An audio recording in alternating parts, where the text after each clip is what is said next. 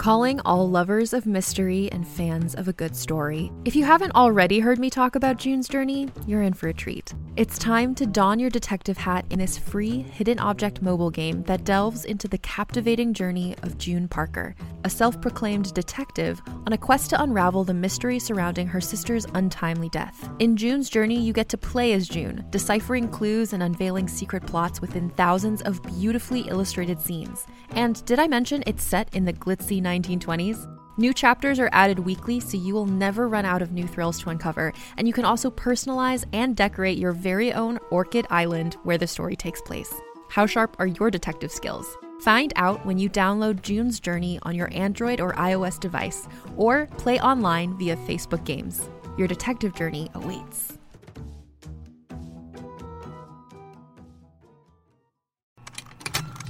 Contained herein are the heresies of Radolf Burntwine, erstwhile monk turned traveling medical investigator.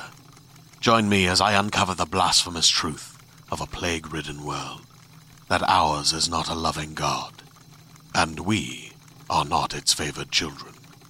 The heresies of Radolf Burntwine, coming January 2nd, wherever podcasts are available.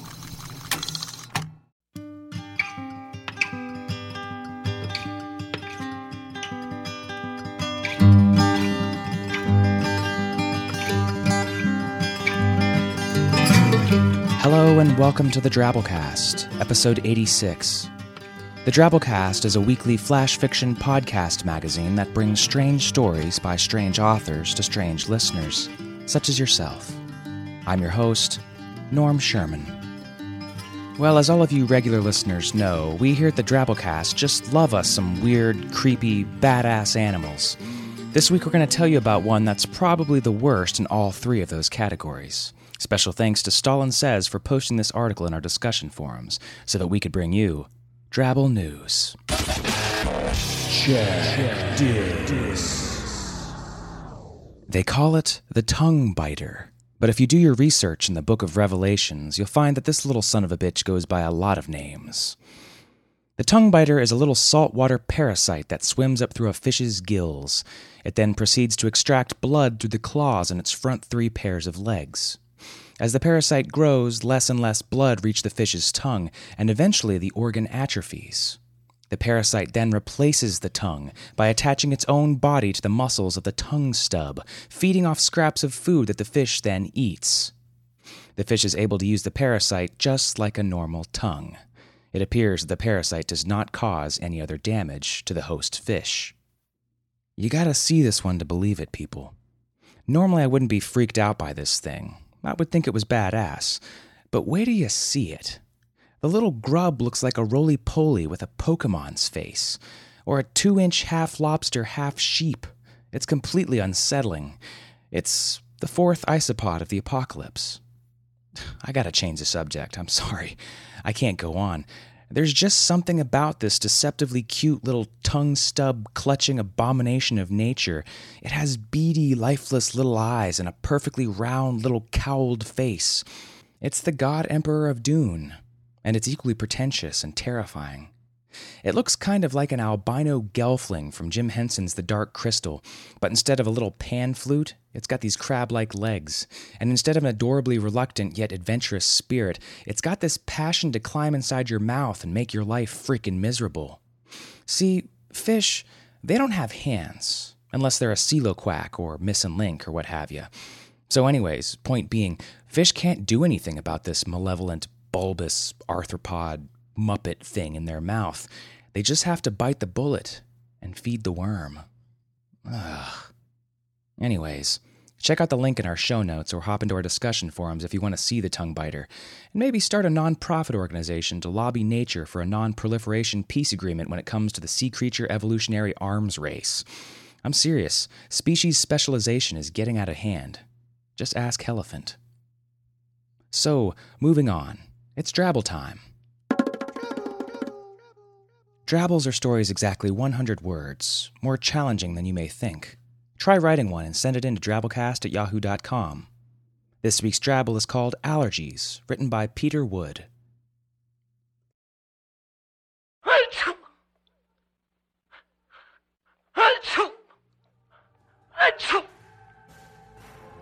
Ferdinand Hoyton was born sneezing. As a child, he sneezed. As a teenager, he wheezed, his eyes watered, and he sneezed. As an adult, he lived alone, hopped up on antihistamines. Even still, he had to replace his computer twice a year from all the snot and mucus he sprayed while working as an at-home claims processor. He didn't date. He'd had sex exactly 3 times, and paid for it. So when the stroke killed him during a sneezing fit, he was, actually, quite relieved. Until, that is, he emerged from the tunnel of light into heaven and sneezed.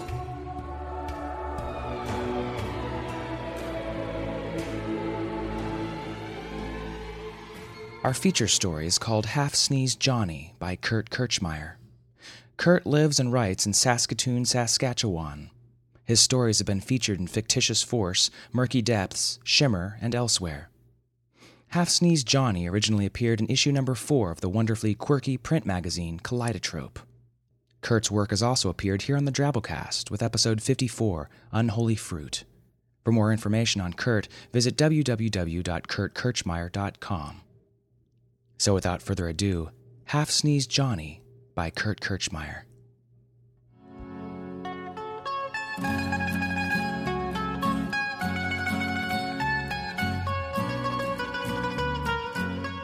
I should be counting my blessings and my money both. But instead, here I am counting down the days till I can properly use my arm again. Don't feel fair sometimes. Don't seem right. I guess that's what greed will get a man. So here's how it all went down. Half Sneezed Johnny and me were down by the docks, sitting in a warehouse, closing out a sale. In front of us is a rickety old metal table, and beneath us 2 chairs to match. Johnny's Buick is parked off to the left, trunk full of stolen paintings. Nice paintings. The kind you'd find in a gallery. I know, because that's where we lifted them from. Sitting opposite us is 3 goons all clad in leather, 2 of whom we've dealt with before, Tokyo and Jed, both of them thin as reeds. The new guy, though, he's a big one, wide as a bloody grizzly. But he's got himself a pleasant laugh and a ready smile, so I'm thinking he's probably all right. Goes by the name of Lynch. On the table is an open briefcase full of rows and rows of Ben Franklins, all staring up at the dusty rafters. $200,000, just inches away from my fingertips. Needless to say, I'm glaring down at all that cash and thinking everything's just hunky-dory. And then suddenly Johnny wrinkles his nose, narrows his eyes at the new guy, and lets fire the squeakiest goddamn half-sneeze I ever heard. Sounds like a whole truckload of chickadees being squished, all at the same time. The boys across the table get a good old chuckle at Johnny's expense. But me?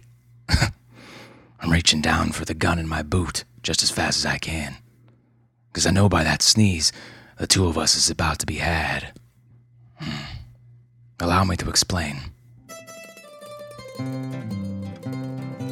See, there's 2 things you need to know about Half Sneezed Johnny.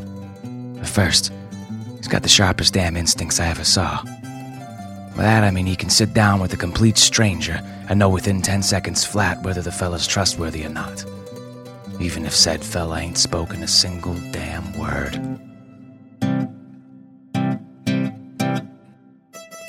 Says he can't rightly explain how it is that he does it.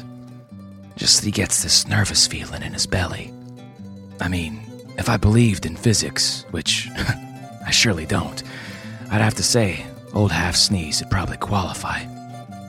'Cause in all the years I've known him, he ain't never been wrong about a man. Not once. The second thing is, Johnny ain't physically capable of fully executing a sneeze if he ain't comfortable in his surroundings.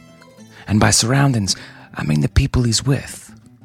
Oh, sure, he'll sniff around like he's about to sneeze, but as soon as he tries to let loose with it, it just sort of veers off of him.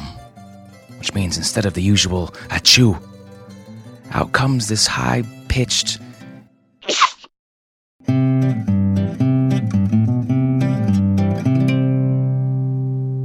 it started back in high school. His desk was smack in between two of the most popular girls in school, both of whom had a habit of carrying on conversations right over top poor Johnny's head. Now, seeing as how Johnny wasn't real popular himself back then, he sort of just shrank down as not to be noticed by these girls, and most of the time he succeeded in doing just that. Then one particular day, when the girls are just yabbering away about boys, all of a sudden Johnny gets this feeling he's about to sneeze. Since he really don't like the thought of drawing attention to himself, tries to snuff it out, which don't exactly work out for him. Well now, these girls, they have themselves a giggle to end all giggles at the sound he makes, and poor Johnny ends up turning red as a bloody beet. Says it's been like that ever since. If he ain't comfortable, he can't sneeze proper to save his life. Kinda ironic, I guess, seeing as how on this occasion, a proper one would have the exact opposite effect. Truth is, we get lucky. Only thing I gotta worry about now is getting my damn pistol out before the gentleman across from me realizes I'm trying to get my damn pistol out. As it happens, I realize pretty quick. Thankfully, Johnny's quicker. No sooner do my fingers touch cold steel than old Half-Sneeze flips the table right over with his left hand and starts in blasting with his right.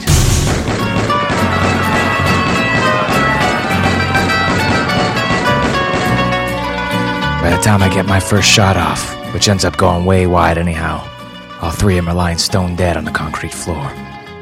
Goddamn, Johnny. Goddamn. The adrenaline ain't quite run its course yet, so I stand there hooting and hollering for a second. Meanwhile, Half-Sneeze calmly deposits the briefcase into the Buick beside the paintings, his back to me the whole time. It's here that I make my mistake. I don't actually do nothing. Don't really have time to. But I'm thinking it, which is pretty much the same thing around Johnny when it comes right down to it. I'm thinking how much money is sitting right there in that car. And not only the money, but the paintings too, which I could sell to somebody else for $200,000 or so. Not us. Just me. It's amazing how fast greed can sneak up on a man. Pals for years, Johnny and me. And here I am, looking at the back of his head as though it were an invitation. I should have known better. I scarcely even contemplate the notion, and already he's sensing that something ain't right. He kind of freezes for a second, and I think to myself, now or never, man. Now or never. Which brings us to another thing you should know about Half-Sneeze Johnny. He's got himself the quickest set of hands this side of Kleptoville. He spins around and takes aim so fast, my jaw all but drops to the bloody floor.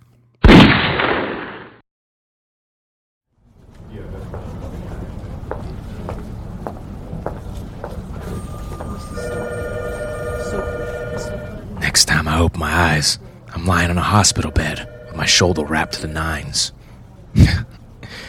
There beside me on the plastic chair is good old Half-Sneeze, shaking his head like my daddy on report card day.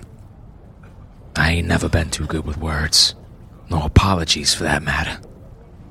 So I just lay there, do my best to look abashed, hoping it'll be enough.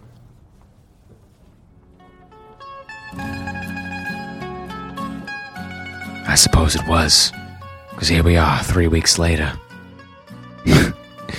Old Half-Sneeze bought himself a fine piece of oceanfront property, the kind that faces out over a wide, white sand beach swarming with hourglass figures in two-piece bathing suits. Sunsets to die for, too. If it's okay for a grown man to go on about sunsets, I mean. Johnny's letting me stay in his spare room for the time being, which has itself a bed that folds down right from the damn wall. I've never seen anything like it. He ain't told me where my share of the bounty is yet. But then again, he ain't exactly sneezing quite right yet neither. So I guess that means I still got me a little ways to go.